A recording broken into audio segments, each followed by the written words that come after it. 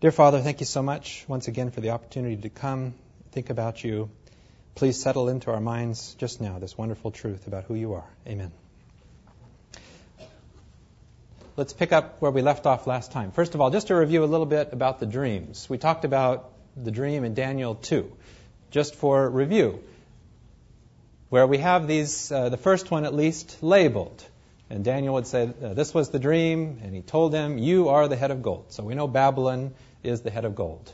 After you, there will be another empire, not as great as yours, which I said was Medo-Persia, and I think we can make a case for that today, which I will. After that, a third empire, an empire of bronze, which will rule the whole earth, Greece. And then there will be a fourth empire, as strong as iron, which shatters and breaks everything. And just as iron shatters everything, it will shatter and crush all the earlier empires. And I've suggested that Rome would seem to be the likely who this is describing here, although many would disagree with that. I'll try to make a better case for that today. And then we finished off with the next major vision. Remember I said these parallel, they overlap, they reinforce on the previous vision. And that this one in the first year of Belshazzar, there are again 4 huge beasts that come up out of the ocean, each one different from the other. The first one looked like a lion. Lion, the symbol of Babylon, had its wings like an eagle. While I was watching, the wings were torn off, and I think this parallels Nebuchadnezzar going insane. And the beast but he was lifted up and made to stand up straight, and then a human mind was given to it, and we have this wonderful prayer of King Nebuchadnezzar after he really admitted there is one true God. And then we have a second beast, which looked like a bear standing on its hind legs, or many of your versions will say standing on its side. It was holding 3 ribs between its teeth, and a voice said to it, go on, eat as much meat as you can. Again, I would suggest this refers to Medo-Persia, but I'm going to make the point for that in just a minute. And then the next one, while I was watching, another beast appeared. It looked like a leopard, but on its back there were 4 wings, like the wings of a bird, and it had 4 heads. It had a look of authority about it. Again, I would suggest Greece, and here the 4 generals that took over after Alexander the Great. But again, our real case for making this is in Daniel 8. And then again, we have a 4th beast, which is always the bad one. After I was watching, a 4th beast appeared. It was powerful, horrible, terrifying. With its huge iron teeth, it crushed its victims, and then it trampled on them. Unlike the other beasts, it had 10 horns. But now we get description about something else. While I was staring at the horns, I saw a little horn coming up among the others. It tore out 3 of the horns that were already there. This horn had human eyes and a mouth that was boasting proudly. And I like this here because Daniel often would ask for clarification. I don't understand. And so we read on a little later for clarification, and this is what we learn about the beast. This is the explanation I was given. The 4th beast is a 4th empire that will be on the earth, and it will be different from all the other empires. Something unique about this empire. It will crush the whole earth and trample it down. Okay, I've been reading this book recently for no motive in regards to this Bible study. It's just a history of the world, but it's a really good book called The People's History of the World. And this man does not believe in, I think he's probably an atheist. It's a great book. He doubts the historical, that Jesus really existed as a historical figure. All right, so he's not trying to make a religious point. But just as I'm reading through, all the bells and whistles are going off here as he's describing what happened after the Roman Empire. Again, just a history book. Notice, there was one should be great survivor of the crisis of the Western Roman Empire after AD 400. This was the religion, which had arisen from very small beginnings over the previous centuries to become the official ideology of the empire, Christianity. And he would go on. The church hierarchy was turning into a shadow bureaucracy, a second empire, wide administrative structure standing alongside the first. And he goes on to describe in great detail how the church, among many nations, really became the power and the authority for a very long period of time. In the late 11th century, a series of reforming, quotes, popes had aspired to centralize so as to impose a near theocratic structure on the whole of Europe. So there was another empire after the Roman Empire, which really was the church. I think we could say Christianity, really. I mean, that was believers in Christ. This was the reigning power for a very long period of time. And I'd really prefer to call this Christianity as opposed to Catholicism, because again, this was the face of Christianity during this time. Christianity gone wrong. I mean, if we look at the beliefs that were held, counter really to the face of Jesus Christ. Indulgences and greed where you could buy your way to heaven, so much lust for money, of course the great cruelty, the Inquisition, people burned at the stake, wars in the name of Christ, and of course lots of intermediaries. You know, if we take the belief that Jesus was God in human form and he chose disciples to be his fishermen, he hung out with prostitutes, tax collectors, and that was God. And he said, if you've seen me, you've seen the Father, no one in between. But now all of a sudden we have all these things erected between us and God. We need a priest. We need saints. We need lots of other people in between us and God. Again, not supporting the very plain things that Jesus came to bring. And of course, the great restriction of knowledge. It's not safe for the people to have the Bible in their own language. We need priests who can interpret it. Keep it in the Latin, not in the language of the people. So this was called the Dark Ages for a good reason. It really was the Dark Ages during this time. And of course, then we have the Reformation. And I just had to bring out one quote here of Martin Luther that I'd never read before that I found rather interesting.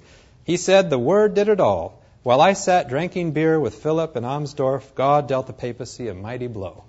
Kind of interesting. The Word did it all. So what we have here again is this Babylon, Medo-Persia, Greece, pagan Rome, Christianity, or sometimes papal Rome, then being the next power. I would propose as that little horn that was boasting and saying all kinds of bad things about God. Okay, now that was kind of this just continues on here in Daniel 7. Notice what happens next after this description of the fourth beast. Thrones were set up while I was watching, and the eternal God took his place. His clothes and his hair were white as snow. His throne was a blazing fire with fiery wheels, and flames were dashing out from all around him. Countless thousands were standing there to serve him. The time of judgment began, and the books were opened. I watched closely to see what would happen to this smaller horn because of the arrogant things it was saying. Then before my very eyes, the fourth beast was killed and its body destroyed by fire. Again, taking this sequentially, that beast, which represented a false system, was destroyed, by fire. Again, after the Reformation and the subsequent things that would happen. But my question here is about the judgment. What is the judgment? We have a lot of, at least I did, a lot of preconceived notions here about the judgment here. God on a great throne sounds terrifying. But here's what we have coming next, the judgment. And the book of John just talks about the judgment so much. So I want to go through and talk a little bit about the judgment. Again, a lot of preconceived notions here about the judgment. Sounds like a scary thing. But let's just go through these verses. I think we can make a compelling case for perhaps looking at the judgment in a different way. Notice what Jesus had to say about the judgment. Nor does the Father himself judge anyone. Is that a relief? He has given the Son the full right to judge.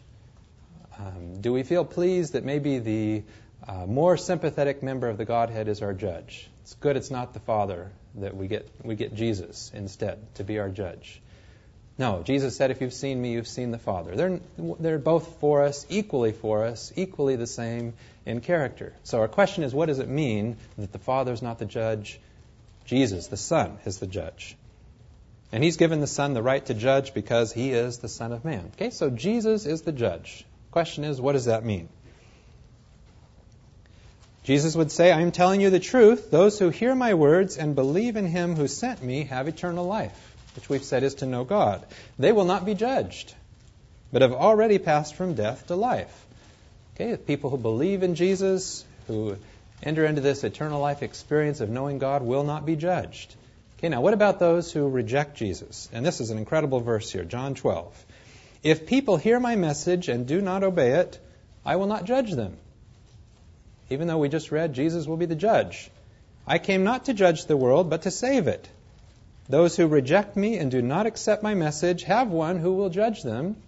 Okay, who is that? The words I have spoken will be their judge on the last day. The words that Jesus spoke will be the judge on the last day. That's pretty remarkable.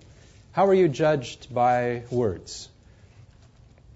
This will be our judge on the last day. I mean, this is referring not to just during the time of Jesus, but to the future, to the last day. We're judged by words. Well, Jesus spoke a lot of words. What words would we propose as the words that judge us? I think we'd have to go to what he defined as his mission, where he said, "And eternal life means to know you, the only true God, and to know Jesus Christ, whom you sent. I have shown your glory on earth. I've shown your character on earth. I've finished the work, the mission you gave me to do. I have made you known." Jesus came to reveal what God is like, came to reveal God's character. That was his mission in coming. Okay, so I would say these are the words, ultimately, that are the judge. And just as maybe one example of this, Jesus answered him in John 14, "I am the way, the truth, and the life. No one goes to the Father except by me," because, of course, how can you get to the Father, how can you know the Father without the revelation of the Father? Through Jesus Christ. "Now that you have known me," he said to them, "you will know my Father also. And from now on you do know him, and you have seen him." Incredible. And Philip said to him, "Lord, show us the Father. That's all we need." He's not convinced. "Show us the Father."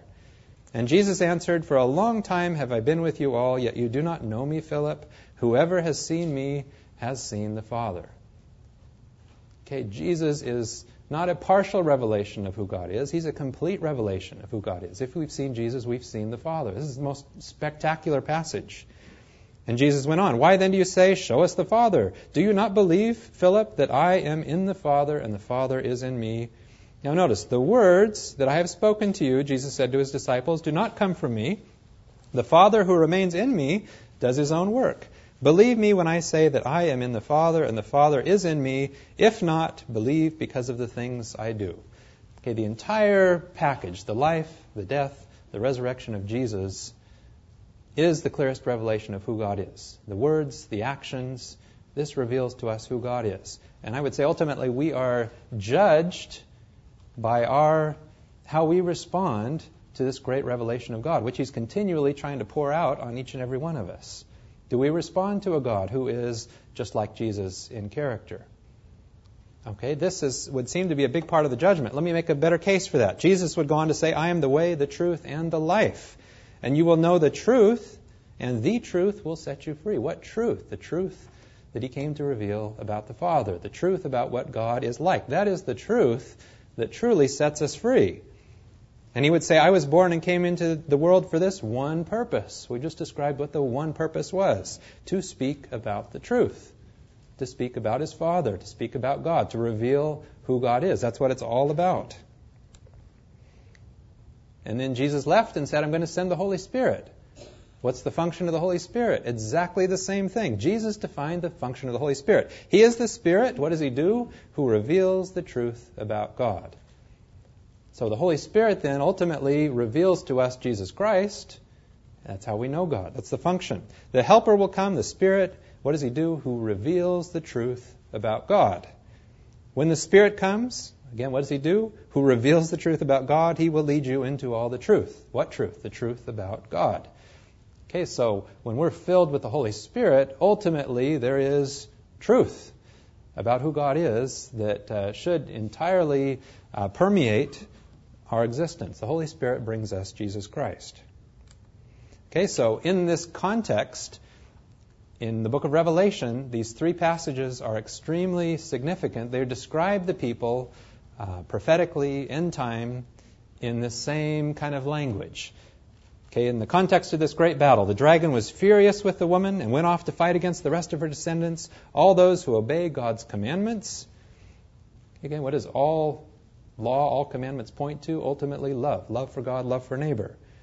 And are faithful to the truth revealed by Jesus. They're faithful to the truth revealed by Jesus. They're faithful to the picture of God that Jesus came to bring. A God who is not punishing, arbitrary, vengeful, severe. A God who is exactly as Jesus revealed him to be.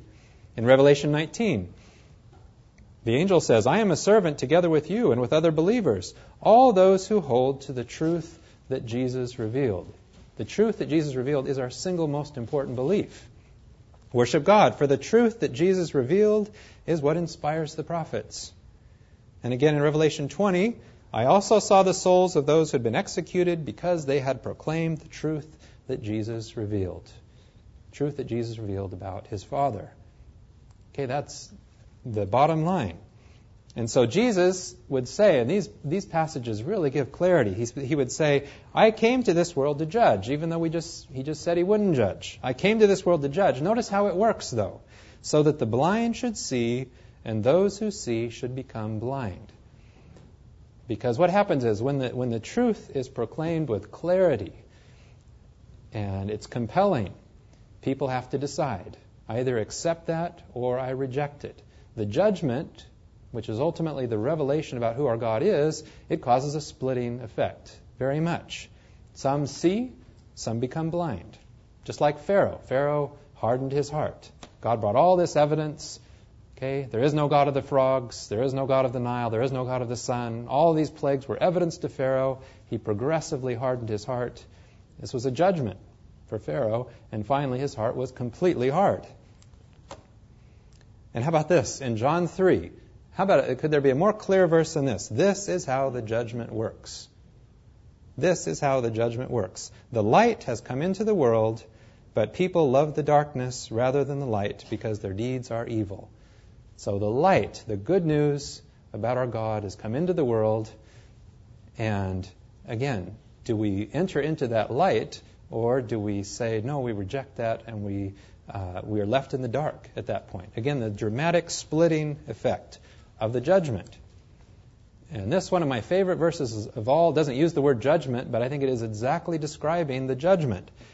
God uses us to make the knowledge about Christ spread everywhere, like a sweet fragrance. That's what we're supposed to do, diffuse the knowledge of Christ like a sweet fragrance. But notice the splitting effect once again. For we are like a sweet-smelling incense offered by Christ to God, which spreads among those who are being saved and those who are being lost. For those who are being lost, it is a deadly stench that kills. Again, the judgment. But for those who are being saved, it is a fragrance that brings life. So the more clear the truth is presented, the more clear and easy the choice is for people to make. Jesus came very much, it was a judgment for the Pharisees at that time. They absolutely hardened their heart against the revelation of God that Jesus revealed. They were judged. Okay, a few more verses here. In Romans, Paul would say, and so, according to the good news I preach, this is how it will be on the day when God, through Jesus Christ, will judge the secret thoughts of all. How does the judgment work? It's again and again, the judgment is linked with the good news, because the good news is what brings judgment to our hearts. Okay, so according to the good news, this is how it will be when God judges people. We see that wonderful truth about God, and we have a free will decision to accept that, to like it, to enter into that relationship with God, or to reject it. Another clear verse, for the time has come for judgment, and it must begin first among God's own children. And if even we Christians must be judged, what a terrible fate awaits those who have never believed God's good news. Again, judgment and good news. And it's a terrible fate if you don't believe God's good news. God doesn't have to do anything to you, but it's a terrible fate. 2 Thessalonians 1. It is also right for God to give all of us relief from our suffering. He will do this when the Lord Jesus is revealed, coming from heaven with his mighty angels in a blazing fire. He will take revenge on those who refuse to acknowledge God. Okay, he's going to go on and clarify that. And on those, notice, who refuse to respond to the good news about a person, who fail to respond to the good news about our Lord Jesus Christ. Notice, they will pay the penalty. What's the penalty? By being destroyed forever. How? By being separated from the Lord's presence and from his glorious power. Okay? And so when we read about the third angel's message, again, the good news and the judgment, they go hand in hand. Revelation 14. Then I saw another angel flying high in the air with an eternal message of good news. Good news is about our God. To announce to the peoples of the earth, to every race, tribe, language, and nation, he said in a loud voice, honor God and praise his greatness, his goodness, For the time has come for him to judge all people. And how does he do it? With the spectacular revelation of good news, which brings judgment. Worship him who made heaven, earth, sea, and the springs of water. Okay, so again, I would say here, as we go through this progression timeline here, as we have this false Christianity, really, which dominated such a large portion of the world for such a long period of time, and then we have information that there will be this period of time of judgment linked with good news. We can't have a judgment unless the good news is presented. And so if we come back to this passage again here, I won't read this again, but this is God sitting on his great white throne and the judgment and the books are opened. But notice here how this verse continues, or this passage. As I continued to watch the vision that night, I saw what looked like a son of man coming with the clouds of heaven. Notice he's not coming to the earth. And he was presented to the eternal God. He was crowned king and given power and glory so that all people of every nation and race would serve him. He will rule forever, and his kingdom is eternal, never to be destroyed. My own personal belief about this passage here is we have this incredible judgment scene, which I've just tried to make a case what that judgment actually is. And I think what brings the judgment here is that Jesus Christ, the humble one, is elevated in stature as equal with God. If you've seen me, you've seen the Father. That God is seen to be like Jesus, that kind, that forgiving, that humble, and that there will be a time when that picture of God will be just loud and clear for all to see. He is elevated as equal with God, the same as God, as we could make in so many make that point in so many cases in Scripture. So the good news really will go throughout the entire world. So what is the judgment? In a sense, we are judging God. And just as one verse maybe to support this, God must be true even though all human beings are liars. As the Scripture says, you must be shown to be right when you speak. You must win, you, God, must win your case when you are being tried. And the New Living Translation, he will be proved right in what he says, and he will win his case in court. God will win his case in court, one person, one mind at a time. As we evaluate the evidence, and as we see, really, boy, God is completely vindicated. God is not responsible for evil. God is not a destroyer. And one by one, individuals are convinced about who God is in character. Again, many will not be convinced. So, often perception and reality, it seems to me, are quite divergent. Perception, God sits on a fiery, intimidating throne, reviews the books of our actions. We shake in our boots. Reality, will we respond to the good news about God's character as revealed by Jesus? Perception, we beg for God to let us in. We pound on the door. Reality, listen, I stand at the door and knock. If any hear my voice and open the door, I will come into their house and eat with them. They will eat with me. Perception, we're like the servant, the prodigal son, out in the pig pen. And remember his speech, I'm no longer fit to be called your son. Treat me as one of your hired workers. Okay, what's the reality? What did Jesus say? I don't call you servants any longer. Instead, I call you friends. Perception and reality. The good news is much better, I think, than we've ever really believed it to be. Okay, but we have to come now to another really interesting subject here in Daniel. And that gets us to our third vision. In the third year that Belshazzar was king, I saw a second vision. It wasn't really a second vision. But I was standing by the Ulai River, and there beside the river, I saw a ram that had two long horns.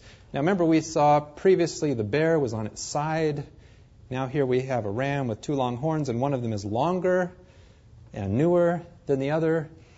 And Belshazzar, remember, he's the king. We don't have time to talk about this, but the writing on the wall. Okay, so the Babylonian Empire is almost over. So this is not referring to Babylon now. Now we're starting with Medo-Persia. Okay, I watched the ram butting with its horns to the west, the north, and the south. No animal could stop him or escape his power. He did as he pleased and grew arrogant.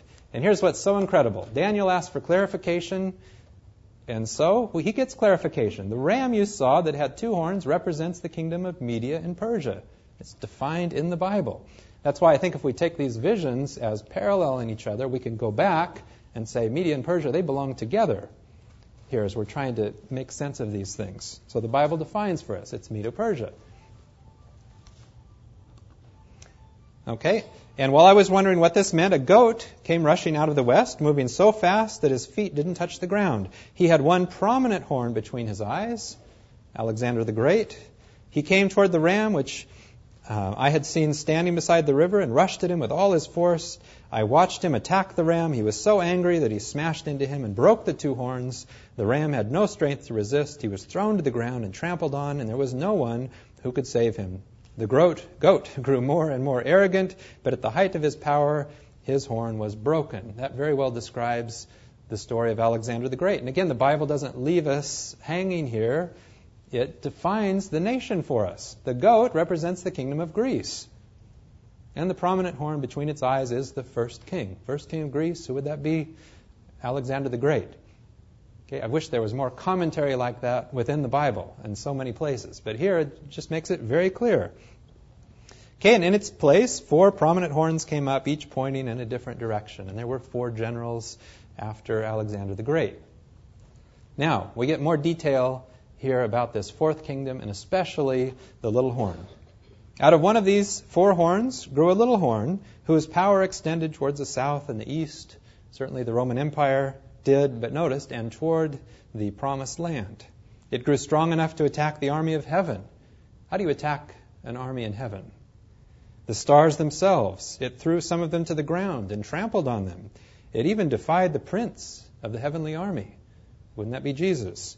Stopped the daily sacrifices offered to him and ruined the temple. People sinned there instead of offering the proper daily sacrifices, and true religion was thrown to the ground.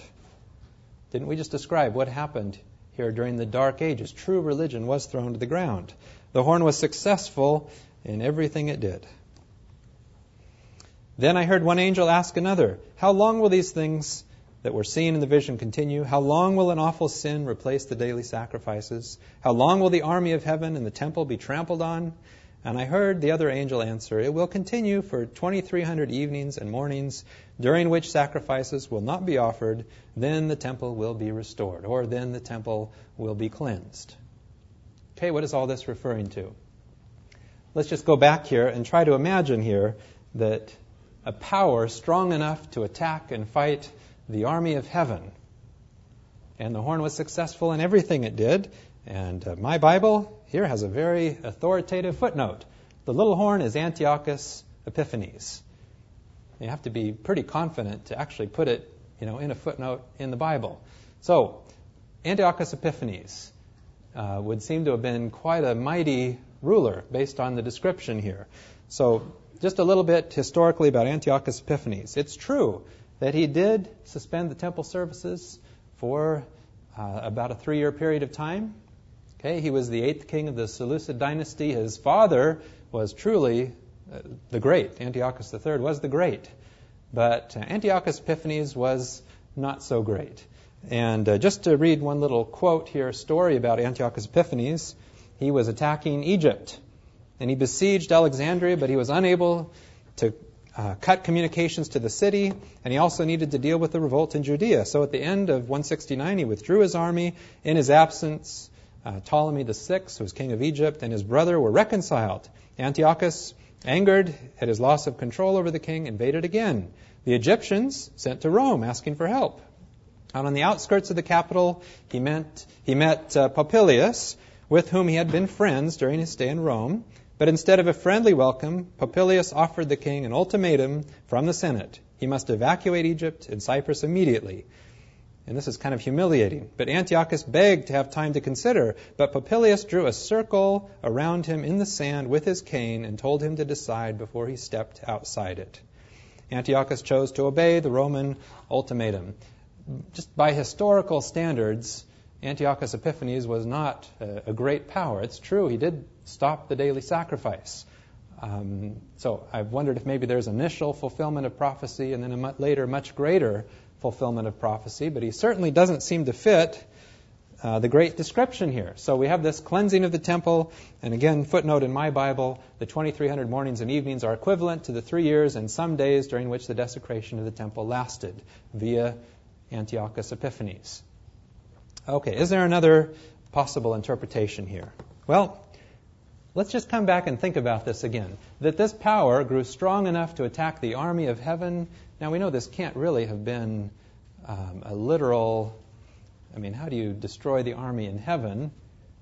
And threw some of them to the ground and trampled on them. This is a symbolic description. It even defied the prince of the heavenly army. Jesus stopped the daily sacrifices, ruined the temple, was successful in everything it did.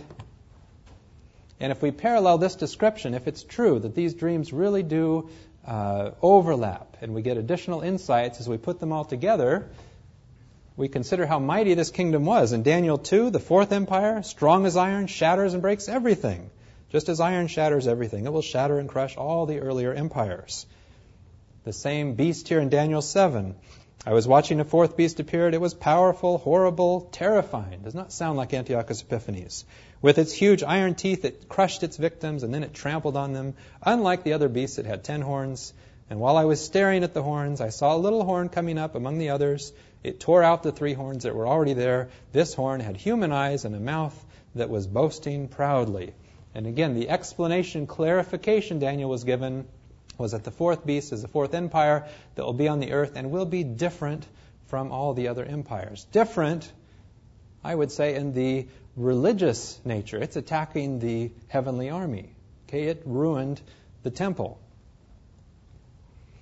And here's, I think, what really nails it down for me, that this just can't be referring to Antiochus Epiphanes. After we get this vision in Daniel 8, here's the description. Mortal man, understand the meaning. The vision has to do with the end of the world. Hey, Antiochus Epiphanes, it has to do with the end of the world. And this vision about the evening and morning sacrifices, which had been explained to you, will come true, but keep it secret now because it will be a long time before it does come true. Okay, so this was not an immediate fulfillment. The end of the world, a long time before it will be true. So, again, coming back here to answer the question, how do you attack the army in heaven? How do you defy the prince of the heavenly army? We have lots of parallel descriptions of this. Let me just bring up one for illustration. Do you remember when Jesus sent out the 72 to evangelize the world at that time? And they came back in great joy. Lord, they said, even the demons obeyed us when we gave them a command in your name. And Jesus said, I saw Satan fall like lightning from heaven. And at that time, Jesus was filled with joy by the Holy Spirit. Okay, now Satan was not literally thrown at that time. What was happening was, in the minds of people, he was being cast out. Okay, truth was victorious. Satan was thrown out. Okay, so just as Satan can be cast down, well, if the whole world believes a lie about God, then true religion is destroyed. God is himself cast down. The heavenly armies trying to bring truth about God are cast down. True religion was destroyed. And I like the interpretation here in the God's Word version that truth was thrown to the ground. And isn't that exactly what happened during the Dark Ages? There was very little true knowledge. Despite Jesus' spectacular revelation, it was a dark time in terms of representing God as he was. Okay, so I think this is describing the same period of time where the Christian church had totally made a shambles of what Jesus wanted them to reveal. Okay, so what does it mean here? So yes, it's true that they did attack the army of heaven, and Satan won. He was successful. The stars themselves, it threw some of them to the ground, trampled on them. It defied Jesus. Certainly it did. If you believe you can't even talk to Jesus, that we have to talk with someone else to talk to Jesus, stop the daily sacrifices, ruin the temple. So here's what's significant. We have a description here of the temple being ruined, and then just a few verses later on, the temple is being cleansed. So what does it mean here to ruin the temple? And I guess the question is, what is the temple referring to? So we have lots of temples in the Bible. We have physical temples, of course, which are described, but we have spiritual temples. Remember when Jesus said, when he was at a physical temple, destroy this temple and I'll raise it again in 3 days? No, he was referring to his body. Okay, but let's talk a little bit about the spiritual temple, because I think that gets to the meaning of what temple is destroyed, what temple is cleansed. Go through a number of these quickly. In 1 Peter 3, come to Christ, who's the living cornerstone of God's temple. He was rejected by the people, but he is precious to God who chose him, and now God is building you as living stones into his spiritual temple. Okay, we are stones in this spiritual temple. Revelation would say that we are pillars in this spiritual temple. Okay, so much imagery here. We're stones built on the cornerstone. We're pillars in the temple. In Ephesians 2, you two are built upon the foundation laid by the apostles and prophets, the cornerstone being Christ Jesus himself. He's the one who holds the whole building together and makes it grow into a sacred temple dedicated to the Lord. In union with him, you two are being built together with all the others into a place where God lives through his Spirit. That's a spiritual temple. In 1 Corinthians 3, surely you know that you are God's temple. Very clearly, we're the temple. And that God's Spirit lives in you. God will destroy anyone who destroys God's temple, for God's temple is holy, and you yourselves are his temple. And too much we limit this to a message about diet. Again, ultimately, the temple is right up here in our mind.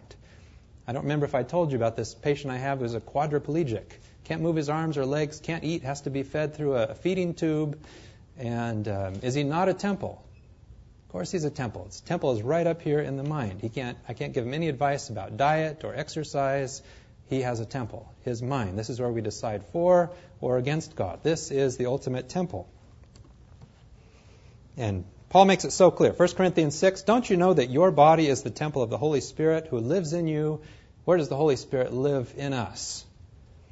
Fingers, toes, isn't it ultimately right up in the mind? And in 2 Corinthians 6, for we are the temple of the living God. As God himself has said, I will make my home with my people and live among them. I will be their God. They shall be my people. And in Hebrews 3, Paul would say, we are his house. We are his temple. Okay, so how do you defile a temple? Is there a dirty building in heaven?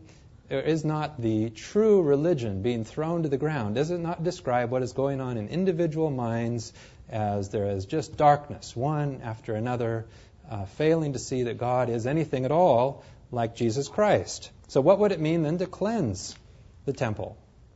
And just go back to Leviticus 16, the Day of Atonement, the cleansing of the temple, and we'll notice the temple is about cleansing you and I. Leviticus 16:16, in this way he will perform the ritual to purify the most holy place from the uncleanness of the people of Israel from all their sins. He must do this to the tent because it stands in the middle of the camp, which is ritually unclean. And it becomes very clear as we read on. On that day, the ritual is to be performed to purify them, the people, from all their sins, so that they will be ritually clean. And perform the ritual to purify the most holy place, the rest of the tent of the Lord's presence, the altar, the priests, and all the people of the community. These regulations are to be observed for all time to come. This ritual must be performed once a year to purify the people. Okay, ultimately, God is not concerned about furniture, but about our hearts and minds. That is what is ultimately cleansed. So, Paul picking up on this in Hebrews. I know I'm going through a lot of material here, but it's so important to me. In Hebrews 9, seeing that the first tabernacle was a parable, a visible symbol, a type, or pictures of the present age. In it, gifts and sacrifices are offered, and yet are incapable of perfecting the conscience. What's that talking about? Or of cleansing and renewing the inner man of the worshiper. Is that not describing what is going on upstairs? But how much more will the blood of Christ make our consciences clean from dead human efforts so that we can worship the living God? So what I think is being described here is there was a time when the temple was ruined. It was destroyed. Individual mind by mind in the world history. Okay, but something has happened. Something will happen. Maybe something is happening where the temple is being cleansed. The battle is over the mind. And this verse in 2 Thessalonians 2, often taken as a very literal thing, Satan's going to come down and sit in a building somewhere. No, if we've identified the right temple, I think this is very significant. Do not let anyone deceive you in any way, for the day will not come until the final rebellion takes place and the wicked one appears, who is destined to hell. He will oppose every so-called God or object of worship and will put himself above them all. He will even go in and sit down in God's temple and claim to be God. And I think this is really describing, I don't think Satan is that excited about sitting in a building, but he would like to reside in our minds. And if he resides in our minds as God, then he receives our worship. If we're settled into Satan's false caricature of who God is, then he is sitting in the temple where he does not belong. Okay, so there is an intense battle going on within our minds. So, our duty as priests. Revelation describes you and I, we are the priests. Our duty is this. It is the duty of priests to teach the true knowledge of God. And this is what cleanses the temple. But notice what was going on in this time of Malachi. The priests had defiled the temple, which the Lord loves. How did they defile it? They were not teaching a true knowledge of God. We bring Jesus Christ, that cleanses the temple.